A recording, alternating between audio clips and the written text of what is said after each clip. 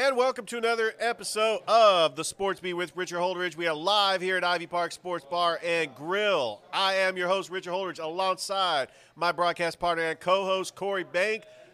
Corey, it's just a great time to be here at Ivy. We got the Georgia Tech basketball game playing in the background. You got clean old-fashioned hate on the hardwood. That is always fun. Corey, I'm looking forward to this show. Just a reminder that you are listening to us on WQEE 99.1 FM The Key from 2 to 3, and we are also brought to you by Ivy Park Sports Bar Grill, Christie's Cafe, the Man in the Mirror podcast, and Local Grounds Coffee Company. Corey, what's going on? Nothing much, Richard. So tell us, what's been going on with the Heisman Trophy candidates that are going on for this college football season? How do you feel about them? Who do you think is going to win? Give us a little thoughts, Richard. Well, we have 4 candidates that have been invited to New York, and that's Ohio State quarterback C.J. Stroud, TCU quarterback Max Duggan, USC quarterback Caleb Williams, and Georgia quarterback Stetson Bennett. He is the first Georgia player to be invited to New York since Garrison Hearst in 1992, and I think Stetson Bennett is going to win the Heisman. Incredible. When's the last time you heard about a Heisman that came on as a walk-on? That's right, Richard. A guy who did not have a scholarship, he earned it by really getting into the starting lineup, and not only that, he's led this Georgia Bulldog team to stardom, and they are the number 1 seed going to this college football playoff. He is a stout runner, but at the same time, he has ability to make the throws. We've seen him make those throws all year long at Darnell Washington. He was a great tight end, and in regards to the other tight end that they have in terms of the Swiss Army knife, but the thing is that part of the reason why that Stetson Bennett has been the front runner for the Heisman Trophy is because of his offensive line. You can't say it enough. Well, Ben Savage is too old to play Stetson Bennett in the movie that's going to come out in about 5 years.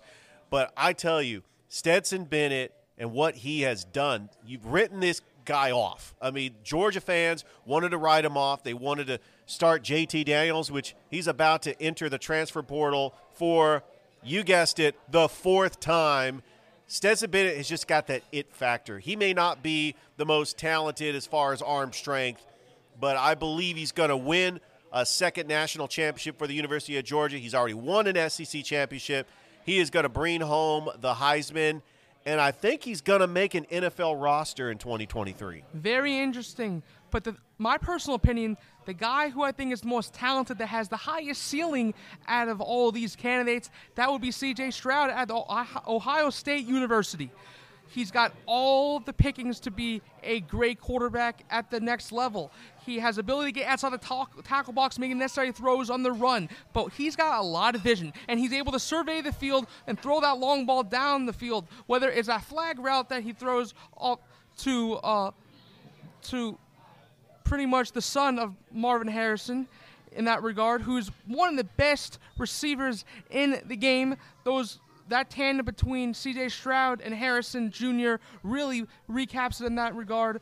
I think he's got a strong case for the Heisman Trophy. He is the best athlete, in my personal opinion, out of the 4. All right, and we also had World Cup games. I mean, I was watching the World Cup, Portugal dominating Switzerland. Cristiano Ronaldo wasn't even entered into the game until the 71st minute. I'm going to have Columbus Rapids General Manager Warren van der Westhuizen on the show, along with our sponsor for tonight, Tackle 22 Fishing, Eddie Anderson, and Columbus Rapids player Sheva Reze. I hope I got that name right, but they will be on the show shortly. Let's talk about high school football championships, because starting Thursday, the only local team here in the Chattahoochee Valley, I would consider Ellaville part of the Chattahoochee Valley. Schley County is kicking things off, taking on Bowden. And then later you got Swainsboro taking on Prince Avenue Christian. Friday, the 2A state title game, Fitzgerald taking on Thompson. The 4A state title game, Cedartown taking on Benedictine. The 6A state title game, Gainesville taking on Langston Hughes. And then Saturday, Sandy Creek taking on Cedar Grove. Ware County taking on Warner Robins, which we had the opportunity to see Warner Robins in action, and followed by the final game, 7A, Carrollton taking on Mill Creek. let's talk a little bit about this Warner Robins team. Yeah, we saw them in action. Yeah, we saw them in action. We called them when we were on ESPN radio earlier. On 95.7? 95.7 in the playoffs. They were taking on Northside. And what can I say about that team? My goodness, they started off very, very slow when they were on a losing streak. But when it came down to playing football in these last about 9 weeks in the year, they've been stout on all sides of the football. Complete team. Stout in between the tackles. They have linebackers who are able to roam sideline to sideline and fill those holes. And it's going to be a testament that they have had a very decent offensive line, very strong in the trenches. And we saw weeks ago when they played against that North Side team, I really think Warner Robins, known for their football, and they have won the state championship a couple different times. Who says they're not going to do it again? It looks like they could three-peat, and they would have just an incredible run. The Demons from Warner Robins, it's not how you start, it's how you finish. And I know they had 4 losses in the regular season. But I tell you, I know that high school football is wrapping up, and we had the privilege to call some high school football games this season. But the season's not over yet. We're going to honor some incredible student athletes. I happen to be invited to the 15th annual Sports Visions High School and Junior High Luncheon at the St. Luke's Ministry Center, which will take place at 11:30 on Thursday. I believe you're invited as well if you would like to join me, because it's a good opportunity just to honor these student athletes and really to put names with faces, because we were able to call these games. Now we finally get to see the players.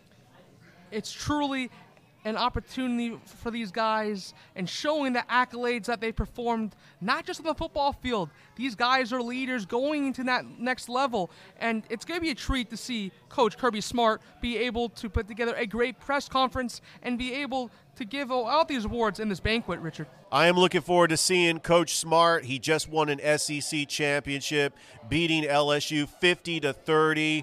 I got to tell you, I want to preview these college football semifinals because Georgia's taking on Ohio State in the Peach Bowl on New Year's Eve. I got Ohio State fans that live up in Kentucky, Tennessee. They're going to make this trip down there. This is a once-in-a-lifetime opportunity. The Buckeyes, you're from the North. You know that the Buckeyes have a big following up north. But what is the key matchup that you see having Georgia, Stetson Bennett, a Heisman finalist, taking on C.J. Stroud, another Heisman finalist, in the Peach Bowl for the college football semifinal for the right to go to the national championship? In order for this to happen, Georgia, really strong in between the tackles. They're going to have to wear down Ohio State team. My personal opinion is more athletic, but that doesn't necessarily mean that they're going to be able to put together the game. So if you're Ohio State, you want to play speed ball. So pretty much you want to get the ball out quick and throw screen passes. You want to run those RPO options and get C.J. Stroud out on the outside from the Georgia team. Now, on the Georgia side of the football, you're going to have to play ground and pound and protect your quarterback, Stetson Bennett, who's going to be able to survey the field. If you let him have a clean pocket, he will make you pay. So that's going to be the dynamic in the football game, and that's going to come down to who wants it more, and that's the analysis for what has to happen in the football game. And I feel that Georgia got the raw end of the deal here. They're playing Ohio State, a team that they're only favored by 6.5. Michigan is favored by 9 over TCU. I think they got the easier matchup. TCU still in this college football playoff after losing a very close game to Kansas State. The committee did not drop them in the rankings. You have Max Duggan, another Heisman finalist in this game. Do you think that he could play the game of his life and TCU could knock off Michigan in an upset? There's definitely an opportunity for that to happen. The Horned Frogs defense, I'm going to tell you something. Their pass rush is one of the better in the entire NCAA. That's what's keeping them in ball games. But the truth of the matter is that Max Duggan all season long has had a clean pocket. So he's been able to make his reads and make his check down options, his slant routes. But at the moment in time, did we see Max Duggan being one of these guys that was going to be a leader and take his TCU Horned Frogs to this point in the year? No, we didn't, but I'm reminded of what Vince Young did in the 2006 National Championship, willing his team to victory over the USC Trojans. I see Max Duggan, who's just a leader out there, and you saw he got emotional in that press conference. I mean, he wanted that so bad. I know that TCU's still in it, but he wanted to go undefeated and win a Big 12 title for the Horned Frog Nation. Absolutely. They have to do it for my old teammate, Chris Gaynor. He was an offensive lineman for that TCU Horned Frogs team. Go Horned Frogs. All right, the final segment before we get Warren on the show to talk a little bit about Rapid Soccer. We are going to go ahead and take a break. But first, I do want to talk about the NBA because right now it's playing on TNT. LeBron is returning to Cleveland. And I know that Cleveland's got a great record. And all of a sudden, don't look now, the Los Angeles Lakers are starting to look pretty good. Anthony Davis scored 55 points. Do you think that the Lakers are a real threat in the Western Conference, or are they just beating up on bad teams? They have had always that natural talent. When you have a guy like LeBron James, who's been a generational talent for the last 20 years, and he's still putting up the numbers and being able to facilitate it in all walks of the game, you always have a chance. But the question is, Anthony Davis is finally coming back into his true form. He is definitely not injured anymore. I mean, he's in the last couple of years, he's been very injury prone, but we got to see how dynamic he is when he's backing down the players in the lane and being able to do the jump hooks, being able to rebound the basketball, and being able to see numbers that he is putting up, seeing more double-doubles, more triple-doubles in that regard, and being more of a leader. It is apparent. I don't think this is a fluke. They've always had the talent, but it's a matter of consistency, Richard. Well, and plus the last time that LeBron and AD were healthy together, this was a playoff team. So we'll see how it goes. All right, we will be right back. We're going to take a quick break, and stay tuned for the Off the Walls Columbus Rapids podcast coaches show live here at Ivy. We got a lineup of guests. Corey, I'm going to let you get back into your seat. It's been a pleasure having you on this part of the show, and I will talk to you later. Always a pleasure, Richard. All right, that was my broadcast partner and co-host, Corey Bank. We'll be right back with Warren van der Vesuzen on the show, the general manager for the Columbus Rapids. We'll be back with Warren. Good evening, soccer fans, and welcome to Off the Walls Rapids podcast, sponsored by National Audio Visual Services and Tackle 22. I am Richard Holdridge, alongside the general manager of the Columbus Rapids, Warren van der Vesuzen. We are live here at Ivy Park Sports and Grill, and we are getting ready to talk about soccer. Warren, great having you on the show. Thanks, Richard. Thanks, brother. It's been a while since we did our NCAA championship game out there. That was incredible. At Columbus State University. So Absolutely. It's good to be back with you, man. I tell you, I really appreciate you giving me the opportunity to actually call that quarterfinal game as Columbus State. We're going to talk a little bit about Columbus State and the way they performed in the Final Four, and they were able to make history. And it was such a great broadcast, and I enjoyed calling those games with you. Yeah, it's a privilege that Jay, working with Jay over the last few years and building that relationship, and us being at the Rapids together, and now keeping that relationship at Columbus State not only helps us get to talk about soccer during those games, but allows us to hopefully get more of their players to come into our program. So it's all been good. And that was going to be my next question. Is it possible that we could see some of those members that were on the Final Four team in a Rapids uniform? Yeah, so speaking to Jay, we're good. So he's got the fifth-year seniors now. Thanks to COVID, they had their fifth year completed this year. So he's literally just sent a text saying he'll send us their contact numbers, and the previous Columbus State players that came over had a good experience.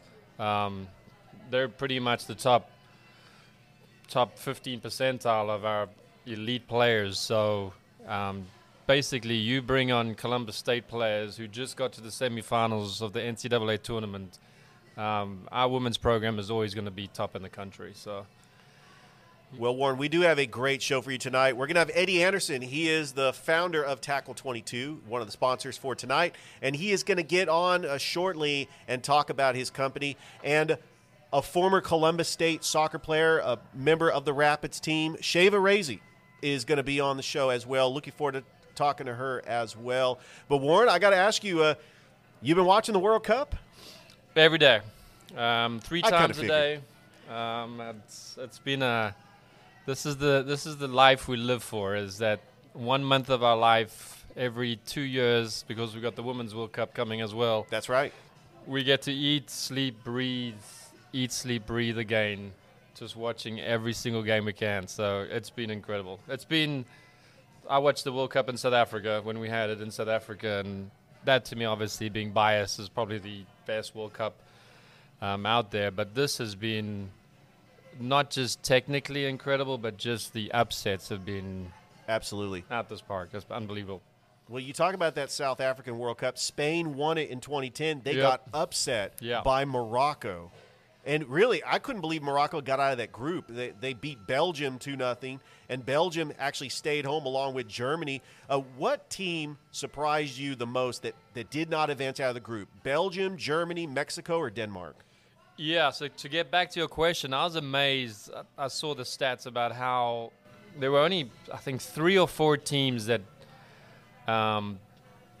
didn't get scored on or were undefeated. And I think USA was one of them. They tied to 1-1. Morocco was the other team. So it was just surprising how I didn't expect Morocco at all, like being the only African country now left in the World Cup. I was absolutely surprised out of all the African teams, I think we sent 5, that they would be the last one out of the group. I did not expect it. I expected Ghana to go through, or Senegal. Yeah. But, yeah, for me, looking at Morocco again, they just beat probably who I thought should have been in the final against Brazil. So to say that they may go through to the final is not an understatement. Like this could be a real situation where we could have a first African team to be in a final. Could be Morocco. That is amazing. Yeah. Well, the United States did fall to the Netherlands on Saturday. I mean, I watched it. Christian Pulisic, he had an opportunity, and they did control the game a little bit. But Denzel Dumfries, 2 assists and a goal. He put the nail in the coffin toward the end. I mean, the United States made it interesting, but Warren, I kind of felt like deja vu that they were playing like exactly the game they played against Belgium 8 years ago. Yeah, and I think the Dutch coach, De Gaulle, he was saying the same thing. He was like, it was so predictable as to what the USA were going to do, which they play like the Dutch. Our Berhalter comes and follows the Dutch system, so he follows how Holland play. So the coach knew how he was going to play. He knew exactly what USA was going to do. USA didn't adjust anything at all, and obviously the Dutch did. And he knew our playbook even better than we did.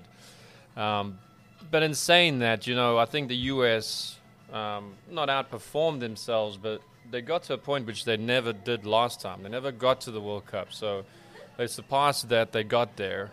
And it's not just that they got to the World Cup. They're playing football. Like previously, when you watch the U.S. play, it was very direct. It was using what the U.S. was always known for. They were big, strong, athletic specimens, and they would fight, and which they still have that in them. But that's how the U.S. was known for. Whether you're from any other country, that's what you knew when you're coming against the U.S. When now they're playing football, like they're out there playing the game. They're not afraid. They're aggressive. They're keeping the ball on the ground. So there are a lot of positives that Berhalter has put in this new U.S. squad. And it's a cultural thing, which the Rapids is what we're trying to change or trying to add to the Rapids is this word culture. And Berhalter has created a culture. It's a soccer-specific, tiki-taki, like the Dutch play culture. So sure, we didn't go through. We got to the quarterfinals, the last 16, which was fantastic, I think, for the U.S. And the fact that there is a style of play and that these kids, which are the youngest team in the tournament, probably their average age is maybe 26. I don't know what it is. But just looking at the numbers, I'm like, this is the youngest team in the World Cup. They're going to be together for another 2 more World Cups. Like, it's an exciting time for the U.S. soccer, man. Do you have an early prediction of who's going to be in the World Cup final? Yeah, Brazil, without a doubt. The way they played, they're just that good. It's so easy for them. They play the same way, and even though you know what they're doing, you cannot compete. So Brazil in the final. Now they play Croatia next, and they would play the winner. If they advance, they would play the winner of Argentina and the Netherlands. Yeah, so I would probably see them in Argentina, all South final. I think you're looking at Brazil and Argentina in the semis, and I'm going to say France and Portugal in the other side of the bracket. But, Warren, this is what I would love to see. Messi versus Ronaldo, Argentina versus Portugal. Yeah. Did you see how Portugal just dominated the game against Switzerland? And Cristiano Ronaldo didn't even play until the 71st minute. He didn't even start. Which I heard about that. I hear there's unrest and even in his own country for him not to start.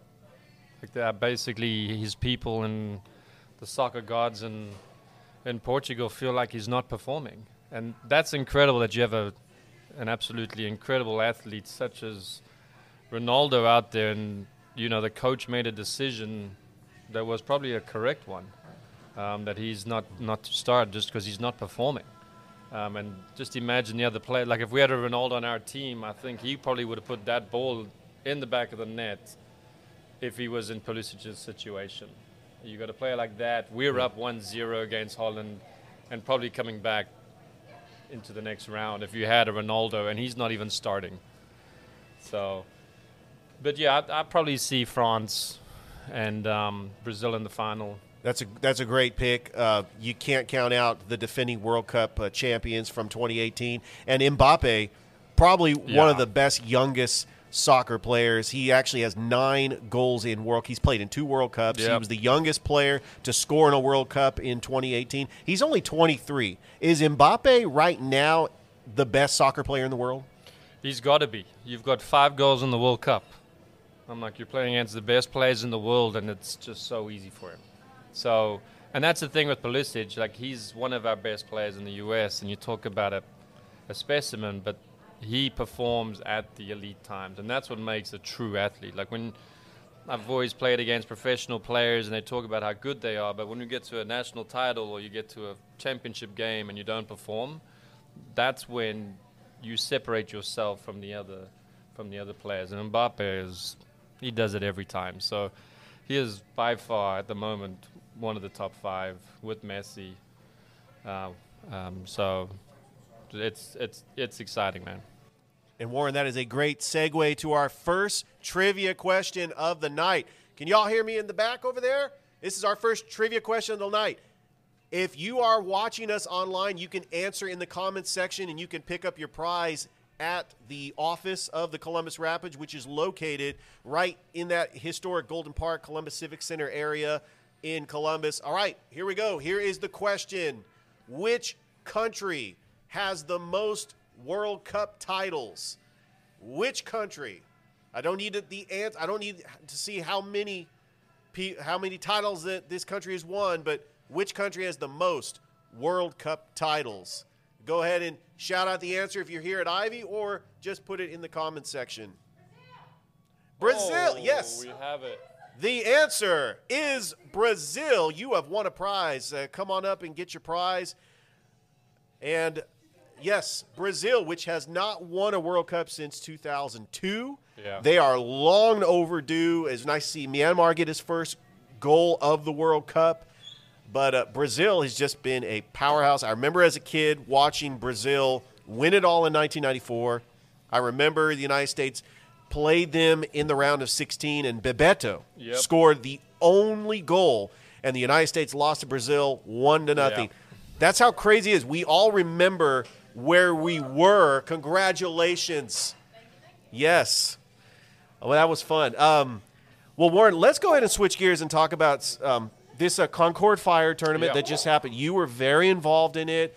Just a recap of that, and then that tournament that's going on in Opelika with the Opelika Crush as well. Yeah. So again, our biggest goal this season for the Rapids is our relationships with the youth organizations. So our job with Columbus Rapids is just to partner with as many youth clubs as possible and support them in any way.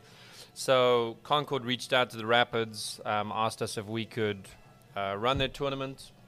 So we ran their tournament out there, the weekend before Thanksgiving. I believe it was like November 19th. And it was the largest tournament that has been put on at Woodruff Soccer Complex since Georgia State hosted their ODP tournament there. So we had 175 teams that came out to the tournament, teams from all around the Southeast. And yeah, it was a great success. We'll be seeing a lot of those fans at our games now. So again, just a great opportunity for us to meet, our kids, parents, and just to get Rapids out into that tournament and for us to go and meet the future Rapids and obviously put fans in our stadium. Outside the Columbus area, we do have other club teams, and we have the Opelika Crush. We have the Smith Station Sousa out of Smith Station. But at Opelika, let's talk a little bit about the Opelika Crush and what they have going on. Yeah, so I helped out on the referee side at Opelika Crush. There's a shortage of referees, which I don't know why, since they get abused so much. But so BJ, he's a gentleman that is from Montgomery that ran our referees for our tournament. So I supported Opelika Crush in running their this past tournament called Battle on the Rails. So that just took place this last week, and they also had their biggest tournament, so it just shows you that soccer is growing in the South, and they had 75 teams out there. So again, another support for Opelika Crush running their tournament after Thanksgiving, and then another tournament that will be coming up is Auburn Thunder. We'll be hosting a tournament out in February. So again, Rapids will be out there, hopefully supporting them and getting out into that community.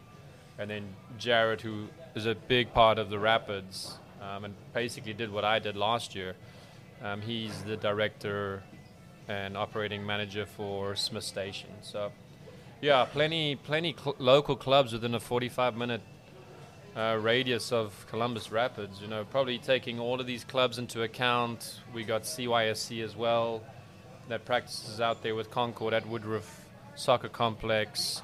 You got the Rangers out there. All these clubs combined, you probably got about 5,000 kids within 45 minutes of our stadium.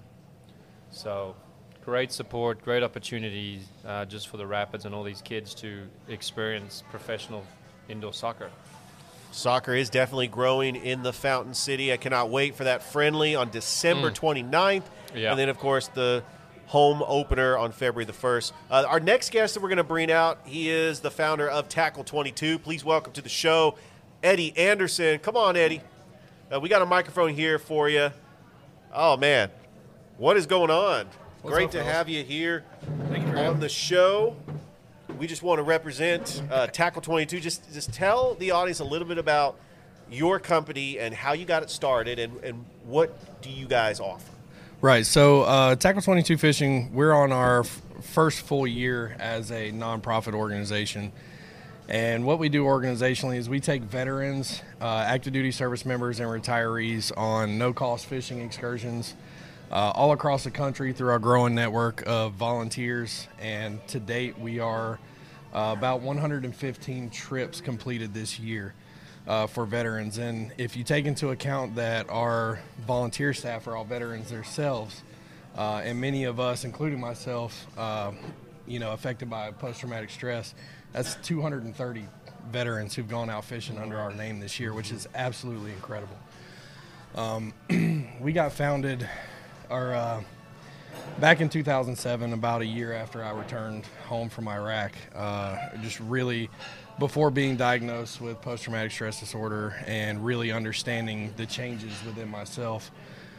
Just started a lot of self-destructive type behaviors. I was messing up at work, I was drinking a lot, fighting, and ultimately I set a date to take my own life.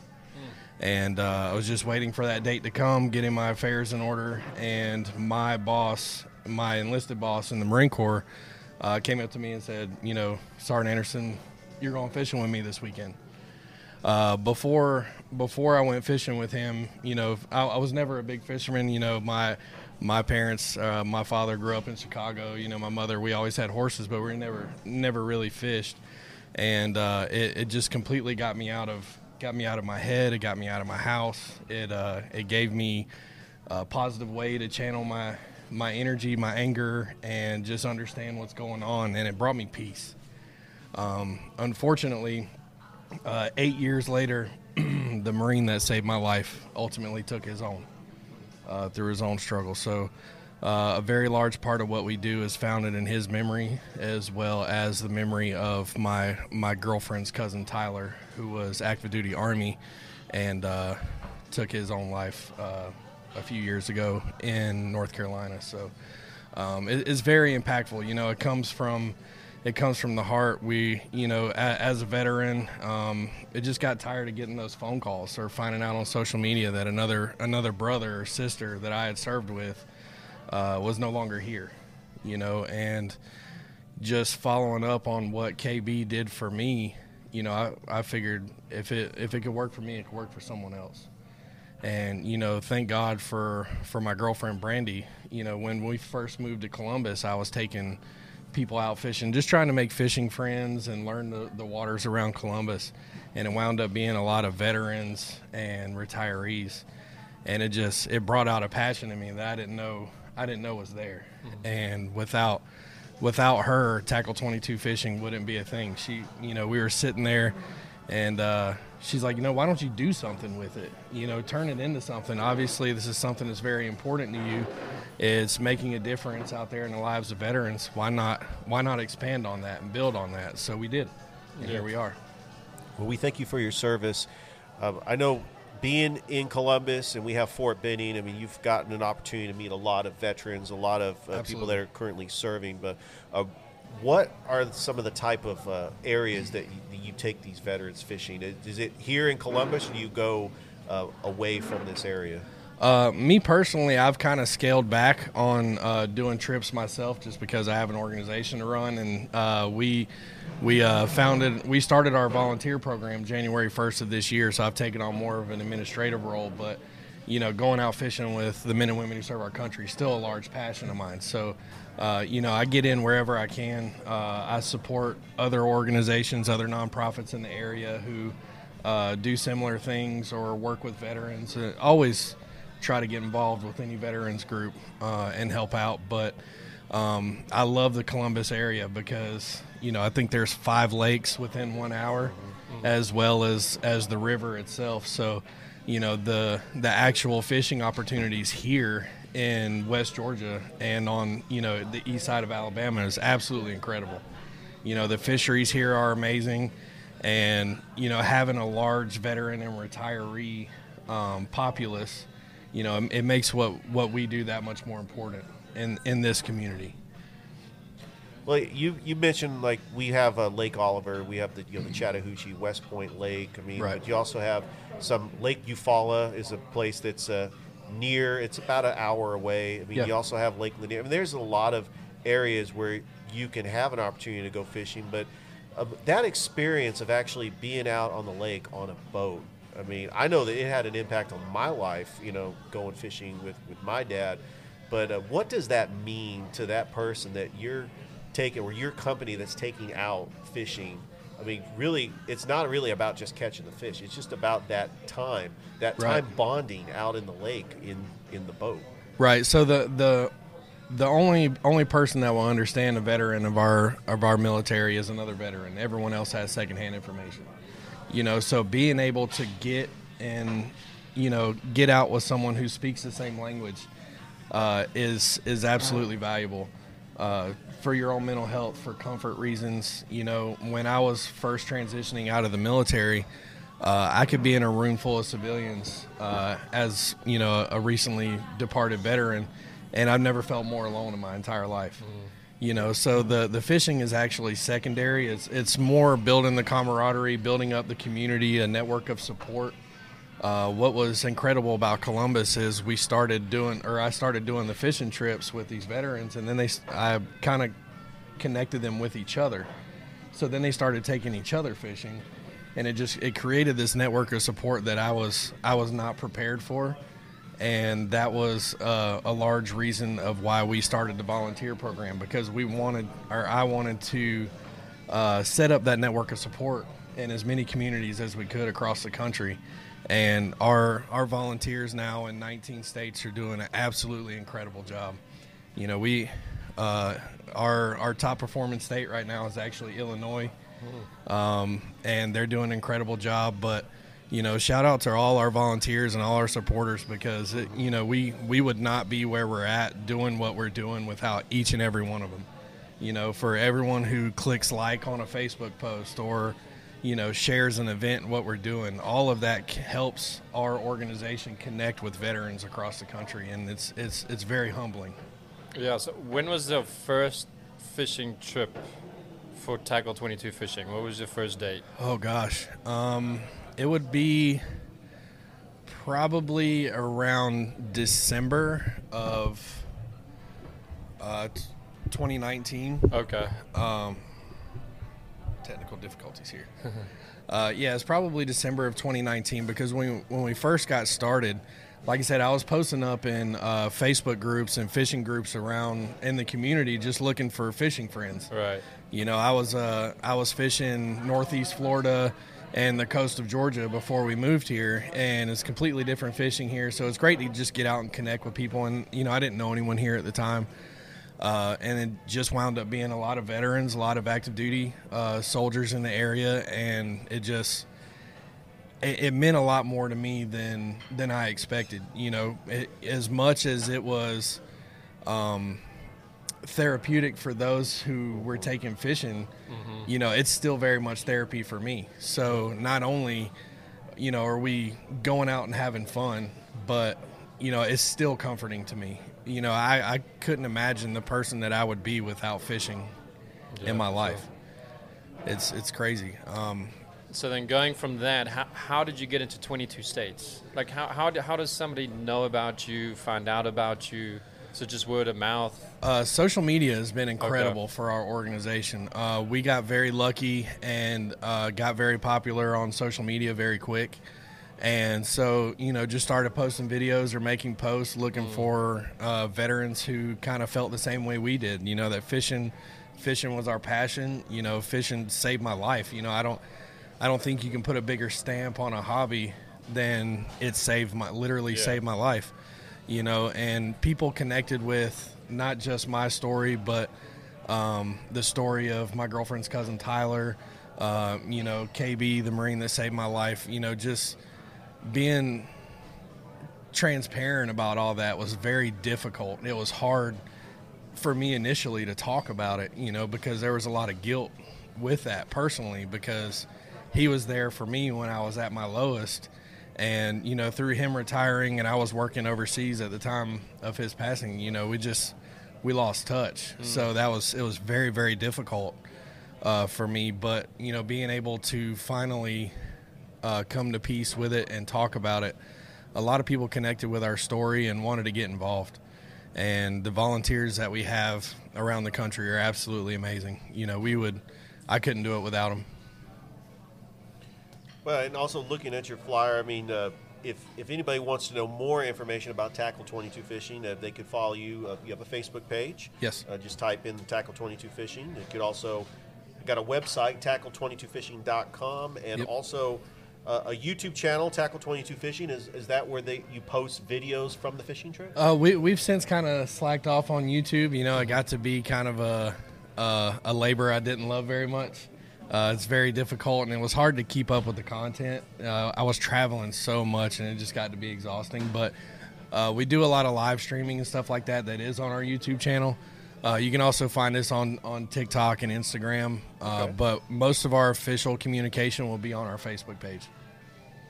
Absolutely. And is that where you post pictures and stuff on the Facebook page? Absolutely. All of our volunteers and stuff like that, they will post their pictures. And for any veterans around the country who might be looking to go fishing, with Tackle 22 Fishing, that is where all of our fishing trips get posted. So our volunteers, if any veteran who is in crisis or near crisis will always be prioritized for a fishing trip. So, you know, we want that networking piece and the community building piece to be a part of it. So, you know, so often veterans know of other veterans who really just kind of had a bad way of it. So those are the people those are the veterans that we want to get out fishing first. If we don't have anyone that kind of fits that model, we will post a trip on our social media for any veteran, any honorably discharged veteran, retiree, or active duty service member who would like to go. Our volunteers will post up the who, what, when, where, why, and how, and anyone who is eligible can sign up in the comments. So it's a great opportunity to get out, especially if you've not fished much before. Because we have some very, very experienced fishermen on our volunteer staff, as well as some excellent charter captains. So it's incredible to see. So with the fishing numbers, what are the numbers? Can you go with one alone? Do you go with a group of 5? Do you wait till a certain amount? It very much depends on the volunteer. You know, the whole premise of the program is our volunteers are going to go fishing anyway. So, you know, there's no use going fishing with an empty seat. So, you know, for me personally, I can carry up to 3. Okay. But, you know, I like it a lot more when it's a one-on-one kind of situation. I feel like you get more out of it. Yeah. You know, it's a lot more personal, and we want the program to be personal. For sure. You know, I've made some amazing friends through fishing trips, but also – you know, it's meant to be a fishing trip. It's meant to be fun. It's not meant to be a therapy session. You know, so if we get to some harder stuff through casual conversation, that's absolutely fine. Yeah. I actually, myself and all my volunteers, we go through some training called mental health first aid, which kind of helps bridge how to have the hard conversations, as well as how to identify someone in crisis that maybe we need to elevate and get some professional help for, because we're not therapists, you know, we're not counselors, we're peer support at best, and we just want to go out and have fun. Yeah, and one of my previous jobs was a professional fisherman in South Africa. Wow. So I used to go on the 60 passenger boats and just drop my line. And I used to pick up like 6 fish at a time. Yeah. So I'm really good at fishing. So if you ever need somebody, I could always use somebody. Yeah. Especially when it comes time to catch bait. Well, I was good at that. I don't know how to take the fish off the hook yet. So. Well, it sounds like you're as professional into fishing as I am in soccer. Good. Well, that probably could be. I'm willing to learn. Yeah, I mean, I think you'll pick up fishing a lot faster than I'll pick up soccer. Okay. Yeah, I move a little slower these days. Well, we have a camp. We're gonna start something new with the Rapids. Is have a little camp before our games. Awesome. So we've got a little 6 and 7-year-olds out there. I'll invite you. to come out to that camp. Listen, I'm a prideful person. I don't need to get posterized by 7-year-olds who are amazing at soccer. My daughter actually is a big soccer player for her middle school, so really cool. I think she'll really enjoy coming to some games this year. Yeah, these women are spectacular. Like, to have an excellent role model, these women on the Rapids, she's going to have some excellent people to look up to. I can't wait to get out to the home opener. Yeah, absolutely. Well, Eddie, it's been great having you on the show, which is going to segue to our next trivia question. Ooh. All right, we got trivia question number 2. If you can come up with the answer, come get your prize courtesy of Tackle 22 Fishing. Also, you can actually post the answer on the comments in the YouTube section and come pick up your prize at the Columbus Rapids office. The next question is, what is the name of the opponent that the Columbus Rapids is facing in the home opener at the Columbus Civic Center February the 1st? I need the city and the nickname of this team in the NISL. Ooh. Who can name the opponent? Missed the question. All right. Next question. Okay, so I'm going to repeat the question. Okay. I need the name of the opponent that the Columbus Rapids is facing in the home opener February 1st at the Columbus Civic Center. It is a team in the NISL. We have played them before. Ooh. What's the incorrect? No. Oh, you were so close. It was 50-50 I believe right there. I believe we are Memphis's home opener, right? We are. We're Yeah. correct. January 20th. We're Yeah. Memphis's home opener, but who is coming to Columbus? It's coming to Columbus. Ooh. Oh. Yes. Very good. The Fayetteville Fury is the answer. Awesome. Congratulations to Christina Riancho. I wonder who she's related to. come by and pick up your prize at the office. Warren, that's over by Historic Golden Park?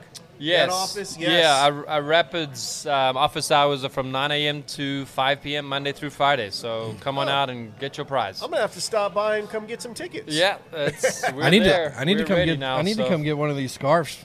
Oh, those scarves are nice. Yeah. They are. I want one so bad. We definitely we'll hook you up. Eddie, great having you on the show. Thank you very much. Appreciate you being a sponsor for this show, and cannot wait to see you and your daughter at some Rapids games this year. I can't wait. You know, we're gonna be filling the seats with a lot of veterans through Tackle 22 That's this year. awesome, So, man. Absolutely. you know, the tickets that we get from sponsoring the Rapids are going to be going out to a lot of veterans. So Yeah, and if you need more, just shout. Like, we're there for you guys. So I love it. anything you need, man. I love it. Thank you guys very much. Thank you Awesome, for having brother. me. Absolutely. I Great to can't see wait you, to brother. get out there and watch some soccer. Yeah, So, for sure. cheers. All right, that was Eddie Anderson. He is the founder of Tackle 22 Fishing.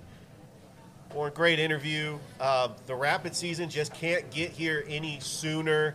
That first friendly, December 29th, and then the season will start in the NISL. Year 2, we know that the first game is going to be at the Lander Center, January the 20th. They get the Memphis Americans. That for the women, that's the defending NISL champions. We're not going to talk about that. Yeah. You know, the men, the Memphis Americans finished second behind the Fayetteville Fury. So there's some payback there. I mean, I'm always a tough travel to go to the Lander Center, which is just outside of Memphis in South Haven, Mississippi. And I looked at Memphis has got a great team for both the men and the women. I mean, pretty much majority of their players are coming back for the Memphis women's team, like Kelsey Keon, Alexis Catt, their goalkeeper, Angel Haley, Lauren Odino Drawn, one of the best defenders in the NISL. Yep. And then for the men, the leading goal scorer, he had like 35 goals. Jordy Georgievich is coming back. It's just incredible what the Memphis Americans have done, and their owner, Andrew Haynes, who's the commissioner of the league. I mean, it's a tall order, but and then we have another road trip before our home opener on February 1st, going down to Tampa, the Youngling Center, for the first time, and get to see Martin Gramatica with his coaching experience there, and the Tampa Bay Strikers, which, I mean, they're going to have a very impressive team too. They've actually, like Columbus State's been the farm system for the Rapids. They're using the University of Central Florida, or South. I keep getting those two mixed up. South Florida, the Bulls. Yep. And then Central Florida Crusaders are using UCF, and it's funny because they have like the same colors. For the University of Central Florida. It's going to be great. But yes, the Fayetteville Fury is coming to the Columbus Civic Center on February the 1st. That is going to be the first home game, and we don't know the rest of the schedule. It's got to come here anytime soon. It's got to come quick. Yeah. We'll have our first exhibition game December 29th. I'm excited. We'll be playing Lameno, Georgia, obviously from Atlanta, Georgia. Very strong UPSL team, strong Latino-based team. Is very this an technical. indoor club or is this an outdoor? It's both. It's really all three. They do outdoor, they do futsal, and they do indoor. So they're very. It's just their motto is to develop young players, and they're basically a farming system, and they basically out-farm these players to professional organizations. So it's a very different setup in Georgia with Lameno, Georgia. Very technical-based team. So my goal this year with the Rapids is to play football that basically nobody can get the ball from us. We'll be able to possess 80% of the time. And so these guys know how to play the game. So that'll be our first big matchup on the men's side. Very technical team. So I think it should be a good matchup. And then our women are going to play. It's an all-star team that Concord's director is putting out, where basically he's going to set up players from. He's got a whole bunch of players from Kennesaw State University, North Carolina. He's got a whole bunch of players that he's putting together that played. He's got 3 players from Tulsa, 1 from Kennesaw State, 3 from Georgia Southern, 1 from CSU, Clayton State down in Atlanta, and CSU from Columbus with Jay, and then 2 from Mercer, one from Southern Miss, and then there's a local girl, a 16-year-old that he's going to put on this roster. So basically, it's a top all-star team to play our women's team on the 29th. So it's a great start for the season. It'll let us know where we stand. We have our 2 players from South Africa coming down on Christmas Day. They're taking the track down from South Africa. They'll be landing in Atlanta on December 25th. And we'll be picking up at the airport so we can start training December 27th and 28th to prepare for that first game. So, players are ready. I cannot wait to see these 2 players on the pitch. I mean, you're still signing players. You just recently signed Marissa Parker, who is from Hiram. She was a coach. She played soccer at Alabama State University. And, I mean, you're still continuing to sign players. Yeah, and it's great. I think the work that the Rapids and all the staff did last year, it just speaks volume to the program that we had last year, because people are just constantly contacting us. Just speaking to our media director and professional superstar that does all our media and website and marketing promotions. He just got another, tweet, Facebook, my face, I don't know what you called it, but he got another international player from Brazil that's looking to come over, played internationally, played futsal, and, he just messaged today that he's looking to come to the men's program. So, again, people talk. I think when you offer a good product, other people speak to other players, so the word just gets around, and it really helps bring out those players into our program when you've already had such an established first year. So, we're fortunate. We have a great core, and now we just keep adding to that core. And then our goal as well is that not only do we just add to the core, is that I'm hoping to get these players to play at the next level. So whether it's MASL, top indoor league, or MLS, our job is to hopefully get these players to play at the highest level they can and reach their full potential. So that's the plan, and it's looking good at the moment. All right, we got time for one more trivia question. This is going to be one that it's going to be hard because, last week I was like pulling up famous Columbus athletes like Frank Thomas and stuff. But we do have a Major League Soccer player that came from Columbus. He played at Shaw and Brookstone. He played in the MLS for the New England Revolution. What is that player's name? If you can get it in the comment section or just shout it out, you will win a prize. So what is that player's name? And I got the answer in front of me, too. So does anybody know? Anybody MLS fans of New England Revolution? They do play Atlanta United every now and then. Jonathan Mensah. Wow. That was a reach. No. Hey, but there was a player on the U.S. team from Georgia. I think his first name was Shaq, but I forgot his last name. Zimmerman? Oh, yeah. Zimmerman, yeah. Oh. So there Zimmerman. So to talk about Zimmerman, I coached Zimmerman at GSA. Wow. Yeah. So when I was coaching out in GSA, Walker Zimmerman didn't even make the first team. He was 14 years old. He was on the second team at GSA. And this was a string bean of an athlete. To put it bluntly, he was terrible. He couldn't walk and chew gum at the same time. And then somehow got into our first team, and then he is captaining the U.S. national team. So you talk about a great story. Yeah. That's kind of a Stetson amazing. Bennett type story. What do you think? Yeah. It's great for any player listening or trying to pursue a career. It's like you don't, I played professionally as a goalkeeper. I signed my contract at 18. Okay. And I was a defender until the age of 16. Outstanding. So, same as Turner. Turner didn't even make a college team. He was a walk-on, and now he's wasn't he like playing soccer like at the age of 16? Yeah. Matt Turner. That's same setup. So an amazing story. It's exciting. So we do have the answer. The answer is Marshall Leonard, the former Shaw Raider, once a Raider, always a Raider, and a Brookstone Cougar as well. All right, we have time for our final guest of the night. A member of the Columbus Rapids, also played soccer, her collegiate soccer at Columbus State. We got quite a few of those, Warren. Former Columbus State Cougars and Columbus Rapids. Yeah. And I heard that she is also an actress. What? Please welcome to the show, Shava Razy. Shava, welcome to the show. Hi. You ready for year 2? I'm ready. Actress is a bit of a strong term. Wow.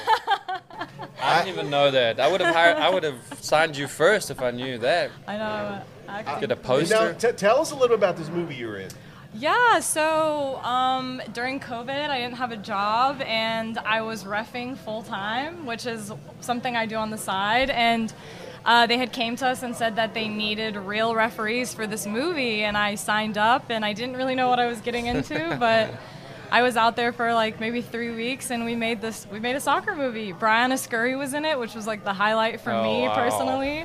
Great goalkeeper for the United States goalkeeper. National team. One of the 99ers. Yeah, and, absolutely. I won't forget when I first saw her from like afar. You know, when you grow up and you look up to these people so much, and you see them in person, and I was just like awestruck. And I had seen her from afar, like on set a couple of days, and then I was walking from lunch, and I accidentally almost like hit her when she was coming out of her trailer, and I was like, I'm so sorry. I was like, I'm such a big fan, and she's like, I don't bite, like it's okay, but I was like, I don't like what do you even say to somebody who's inspired you so much? But yeah, me and her are cool now. So we've done some stuff since then, some interviews and some events and things, but her and all of the 99ers were a great inspiration to me growing up, so really exciting. Absolutely. A big shout out to Brandy Chastain from San Jose, California, Yes. right where I actually, from Milpitas, California. She's back in my neck of the woods. I remember they had a parade for her after the 99 World Cup, came back, and it was just incredible. But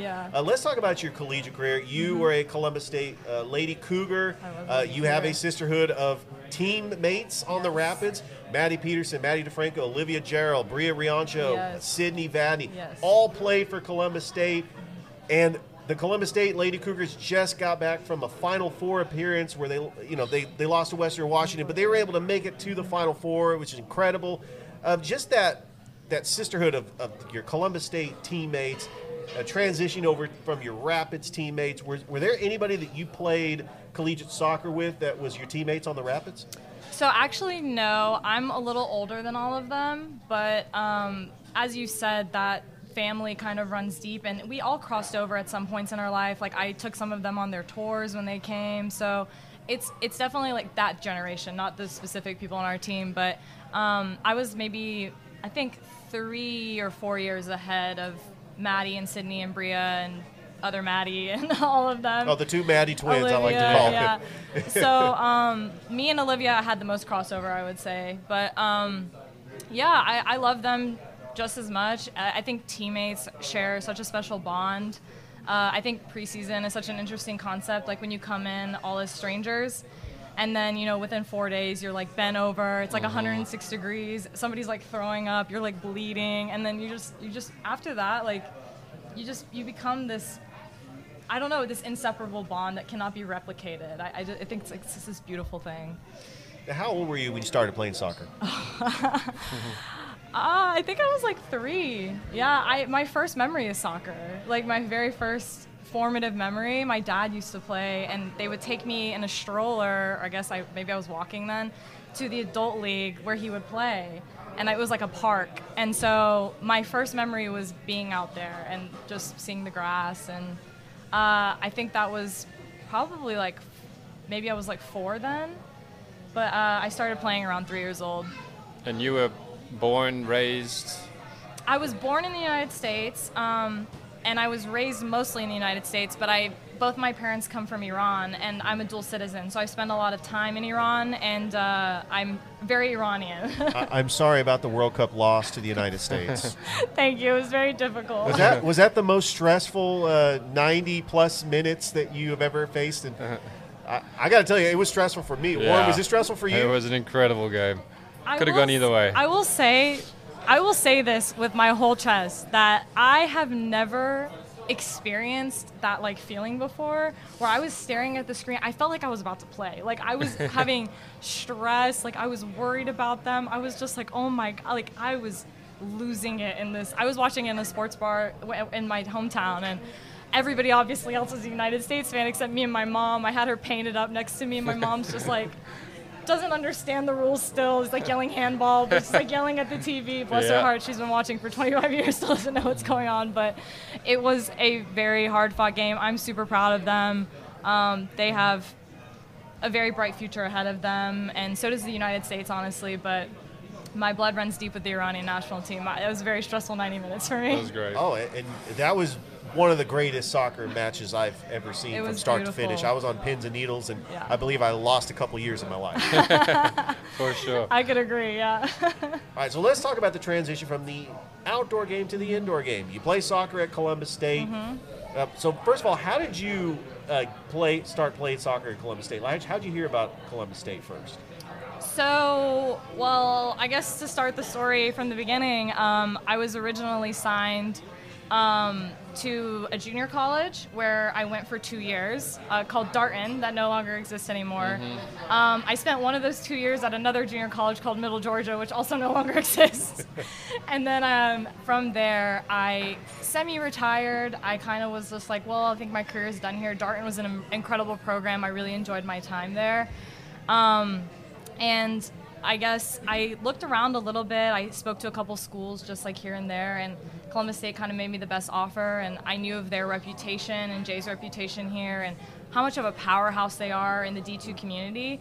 And we have the sign on the fence that says I chose Division II, which we always joke about. We did choose Division II. Like, we chose to come here, and I really wanted to be a part of such a legendary program. So that's kind of how I made my decision. I thought that Columbus State was the best school that I had on the table at the time when I decided to continue my career, and I made it based on that decision. So their reputation precedes them. They were always a powerhouse even when I came here, and they've just been getting better and better with time.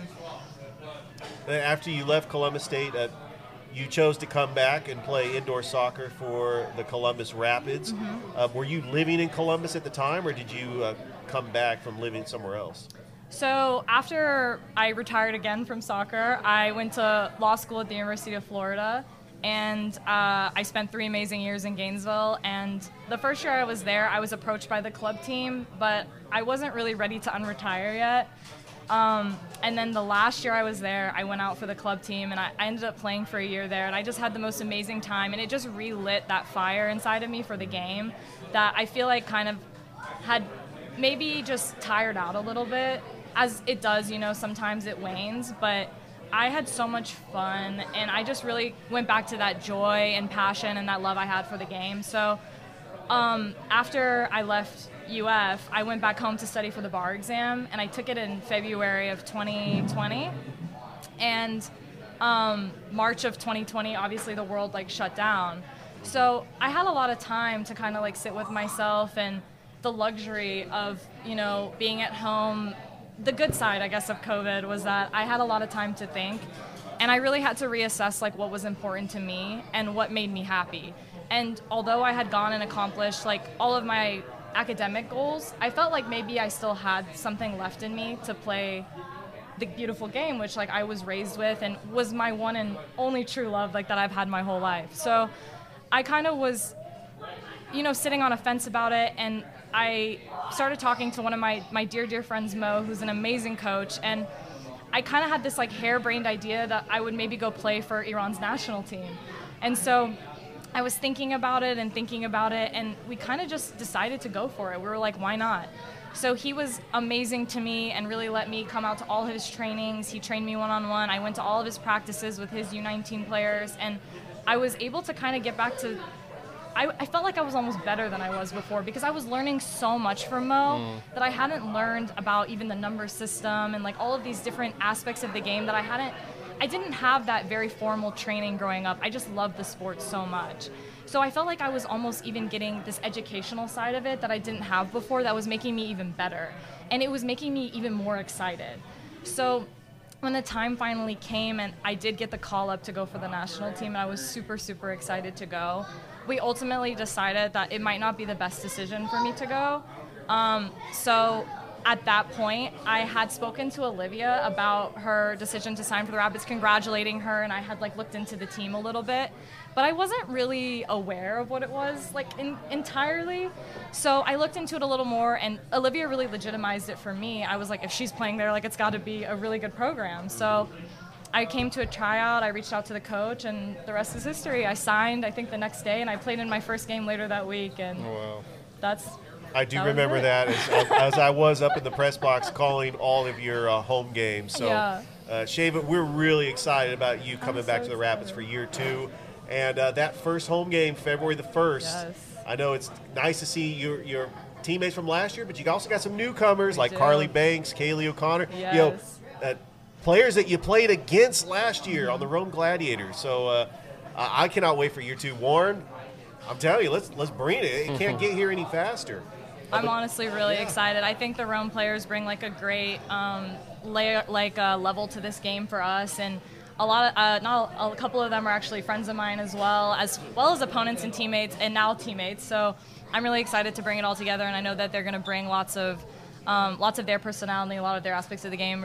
We're going to I think diluting the Georgia teams and then now bringing them together and making a bigger and better team is going to be the best decision we made. So I'm really excited about that. Yeah, well, it's national championship material, so no pressure, but ring season, ring chasing. Yeah, let's get that ring. That we is are our ring goal. chasing. Absolutely. Yeah. Well, that was Columbus Rapids player Shava Razy, also an actress.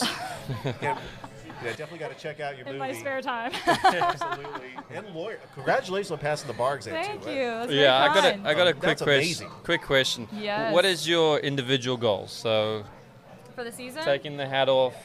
Let's just say I'm your coach. Okay. Which I probably will be for the first 2 games because that coach is in South Africa. But let's say you're playing for me and you've got aspirations this season. What are your ultimate, say, 2 or 3 goals from last year to this year individually, and maybe just 1 or 2 for the team? Sure. So I have had a lot of time to reflect about the season, and there were a lot of things that I think were done well and a lot of things that we as players need to come together and decide for ourselves, like what kind of team we want to be. And part of that is meshing both the teams is going to present itself with present its own set of challenges. Sure. But I am 100% sure that we can all come together as one and become this. I think team is the key operative word here, that it cannot be 20 individuals. It needs to be one team, and everybody is a cog in that machine. For sure. And I think everybody has to find their own place within that. I think everyone does serve a purpose. So I have been finding my own rhythm within the indoor game as somebody who in the outdoor game likes to often play into space and sometimes play a little bit more slowly in the midfield, as well as find open players on the flanks and create more dynamic runs. Transitioning that game to the indoor side was a little bit more difficult for me because I am a little bit smaller and I wasn't having as much of the space that I normally have to play. So I think for me, playing faster is going to be very much so an individual goal, which is something I've been working on in the off season. A lot of close ball training and tight turns and things of that nature. And then also the accuracy of my outdoor game with the cleat and the ball that I'm used to versus the indoor shoe and the NISL ball, which I'm not as used to, really affected my ability to be accurate. Yeah, for sure. So I think training more with the ball on my own time is going to be something that I want to incorporate into my off-season training, which I was going to ask you for a ball if you don't mind. We're going for They're you. heavier than the normal balls we use, and they feel a little different. And so just really understanding how it comes off of my foot in every Yep. single way and how it comes off the wall in every single way. Because I don't like the unexpectedness almost of that and the surprises. I want to cut down on that unexpectedness. So Yeah. just really understanding how the ball works with my feet and how hitting it in different areas and different places from different things Yeah. kind of comes, it just comes with the reps, you know? Yeah, for sure. But I think I can, cut down on some of that learning curve myself. So I'm going to work on that stuff individually and Love it. really excited for the team to come together. So Very cool. Yeah. We're excited. We're all excited. I'm so excited. I cannot wait. I mean, thank you so much, Shava, Thank you just for having for me. being here on the show. Yeah. Warren, another great, successful episode of Off the Walls Rapids podcast, live here at Ivy Park Sports and Grill. Thank you so much. First of all, before we close, I just want to thank you to our producers extraordinaire, Matt Jones and Lee Snow, doing an amazing job behind the scenes. Thank you so much. Thank you to our owners, Joshua Blair and Matt Jones. Mike Jones. We got Yeah, Mike I'll get you guys Jones. mixed up. Mike Jones and Joshua Blair. Thank you to our Joshua owners, Blair. Randall Boogs. Thank you, Warren. Such a great time. Don't forget, next week we'll be back here, same time, same channel, here at Ivy Park Sports Grill. That's it. That's our show. Have a great night, everybody. Cheers.